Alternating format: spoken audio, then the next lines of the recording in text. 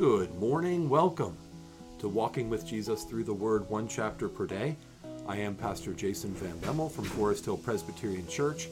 It is our 670th day together walking through God's Word, one chapter per day. And we are in Luke chapter 12. Back to Dr. Luke. Let's pray together. Heavenly Father, thank you for your Word, which is sufficient and powerful, and it is penetrating, and it is wonderful. You alone have the words of eternal life. So write them on our hearts, we pray. In Jesus' name, amen. Luke chapter 12. In the meantime, when so many thousands of the people had gathered together that they were trampling one another, he began to say to his disciples, first, beware of the leaven of the Pharisees, which is hypocrisy. Nothing is covered up that will not be revealed, or hidden that will not be known. Therefore, whatever you have said in the dark shall be heard in the light, and whatever you have whispered in private rooms shall be proclaimed on the housetops. I tell you, my friends, do not fear those who kill the body, and after that have nothing more they can do. But I will warn you whom to fear. Fear him who, after he has killed, has authority to cast into hell. Yes, I tell you, fear him. Are not 5 sparrows sold for 2 pennies? And not one of them is forgotten before God? Why, even the hairs of your head are all numbered. Fear not, you are of more value than many sparrows. And I tell you, everyone who acknowledges me before men, the Son of Man will also acknowledge before the angels of God. But the one who denies me before men will be denied before the angels of God. And everyone who speaks a word against the Son of Man will be forgiven, but the one who blasphemes against the Holy Spirit will not be forgiven. And when they bring you before the synagogues and the rulers and the authorities, do not be anxious how you should defend yourself or what you should say, for the Holy Spirit will teach you in that very hour what you ought to say. Someone in the crowd said to him, Teacher, tell my brother to divide the inheritance with me. But he said to him, Man, who made me a judge or arbitrator over you? And he said to them, Take care. Be on your guard against all covetousness, for one's life does not consist in the abundance of his possessions. And he told them a parable, saying, The land of a rich man produced plentifully. And he thought to himself, What shall I do, for I have nowhere to store my crops? And he said, I will do this. I will tear down my barns and build larger ones, and there I will store all my grain and all my goods. And I will say to my soul, Soul, you have ample goods laid up for many years. Relax, eat, drink, be merry. But God said to him, Fool, this very night your soul is required of you. And the things you have prepared, whose will they be? So is the one who lays up treasure for himself and is not rich toward God. And he said to his disciples, Therefore I tell you, do not be anxious about your life, what you will eat, nor about your body, what you will put on. For life is more than food, and the body is more than clothing. Consider the ravens, they neither sow nor reap. They have neither storehouse nor barn, yet God feeds them. Of how much more value are you than the birds? And which of you, by being anxious, can add a single hour to the span of his life? If then you are not able to do as small a thing as that, why are you anxious about the rest?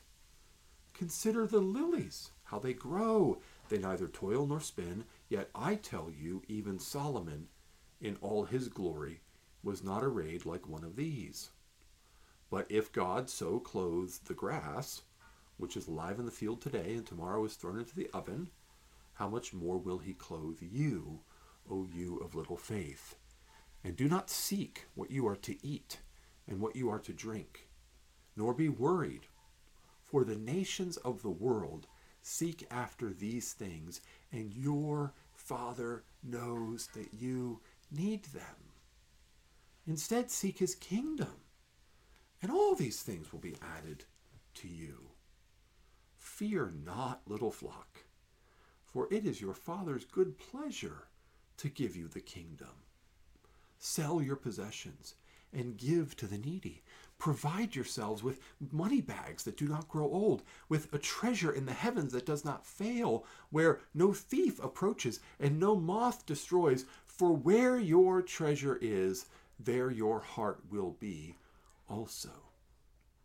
Stay dressed for action, and keep your lamps burning, and be like men who are waiting for their master to come home from the wedding feast, so that they may open the door to him at once when he comes and knocks. Blessed are those servants whom the master finds awake when he comes. Truly I say to you, he will dress himself for service and have them recline at table, and he will come and serve them. If he comes in the second watch or in the third and finds them awake, blessed are those servants. But know this, that if the master of the house had known at what hour the thief was coming, he would not have left his house to be broken into. You also must be ready, for the Son of Man is coming at an hour you do not expect. Peter said, Lord, are you telling this parable for us or for all? And the Lord said, Who then is the faithful and wise manager, whom his master will set over his household to give them their portion of food at the proper time? Blessed is that servant whom his master will find so doing when he comes. Truly I say to you, he will set him over all his possessions. But if that servant says to himself, My master is delayed in coming, and begins to beat the male and female servants, and to eat and get drunk, and drink and get drunk, the master of that servant will come on a day when he does not expect him, and at an hour that he does not know, and he will cut him in pieces and put him with the unfaithful. And that servant who knew his master's will, but did not get ready or act according to his will receive a severe beating. But the one who did not know and did what deserved a beating will receive a light beating. Everyone to whom much is given, much will be required, and from him to whom they entrusted much, they will demand the more. I came to cast fire on the earth, and would that it were already kindled. I have a baptism to be baptized with, and how great is my distress until it is accomplished. Do you think that I have come to give peace on earth? No, I tell you, but rather division. From now on, in one house there will be 5 divided, 3 against 2 and 2 against 3. They will be divided, father against son and son against father, mother against daughter and daughter against mother, mother-in-law against daughter-in-law and daughter-in-law against mother-in-law. He also said to the crowds, When you see a cloud rising in the east, you say at once, a shower is coming, and so it happens. And when you see the south wind blowing, you say there will be a scorching heat, and so it happens. You hypocrites, you know how to interpret the appearance of earth and sky, but why do you not know how to interpret the present time? And why do you not judge for yourselves what is right? As you go with your accuser before the magistrate, make an effort to settle with him on the way, lest he drag you to the judge, and the judge hand you over to the officer, and the officer put you in prison. I tell you, you will never get out until you have paid the very last penny. Luke chapter 12. As always, the words of Jesus are just powerful. They are so unexpected. He never says what we expect him to say. He's saying one thing, and we understand it, and we think we get it. It's challenging us. And then all of a sudden he says something different and also equally challenging, but in a different way. Beware the leaven of the Pharisees, which is hypocrisy. Religious people are really, really good at being hypocrites, putting up an appearance, putting on a mask, putting on a costume of righteousness. And everything in this chapter is really designed to penetrate to the heart and say, costumes of righteousness, masks of respectable religiosity will not do in the kingdom of God under the kingship of Lord Jesus. There's nothing covered up that will not be revealed. There's nothing hidden that will not be made known. Whatever you've said in the dark will be heard in the light. So, what do? If we can't get by with religious costumes, what are we to do? Well, the first thing we are to do is to fear the Lord. From the heart, from the inside out, there must flow a reverence for God, a deep and trembling, awestruck, thankful reverence for God. Why? Because he cares for us. He alone has the rightful authority to cast us into hell. We've broken his law. We're justly condemned before him. He has the power. He has the authority to take our life on this earth and cast us into hell. And instead, he numbers all the hairs on our head. He does not forget us. He values us more than many sparrows. That ought to cause us to, from the heart, have a reverence for God that shatters religious mask wearing and respectable religiosity. And one of the first ways that should overflow in our lives is a willingness to confess Jesus before men, because we're no longer trying to put up a good front and have people think that we're good, respectable people. We are just overflowing with the fear of the Lord, the rightful gospel love of God for all that he is and all that he's done for us. And we should overflow with, let me tell you about Jesus. Let me tell you about this one who rescued me from hell and who made me a dearly loved child of God. Let me tell you about this one. And so we should acknowledge him. If we're denying him before men, it's probably an indication of that same hypocrisy, that I just want to fit in. So when I'm at church, I'll act churchly and I'll say Jesus and God and prayer and hallelujah and praise the Lord and sing the hymns. But when I'm out in the world, there I'm going to switch to my different mask and be like, I don't really want to get into all that. I'm not really into religion, right? Don't be a hypocrite. Don't be a mask wearer and you won't worry about switching masks. Be who you are as someone who fears the Lord, no matter who you are around. And yes, it will cost you. The world will reject you. The world will ridicule you. But God will be with you. God will use you. Who knows how God might use you in the lives of someone else?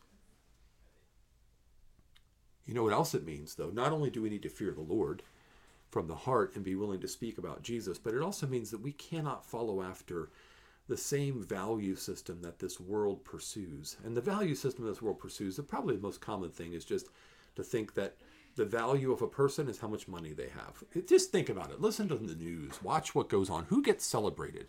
Just today, that I'm recording this, they announced that Taylor Swift is officially now a billionaire. Great. Does that make her a better person? Right?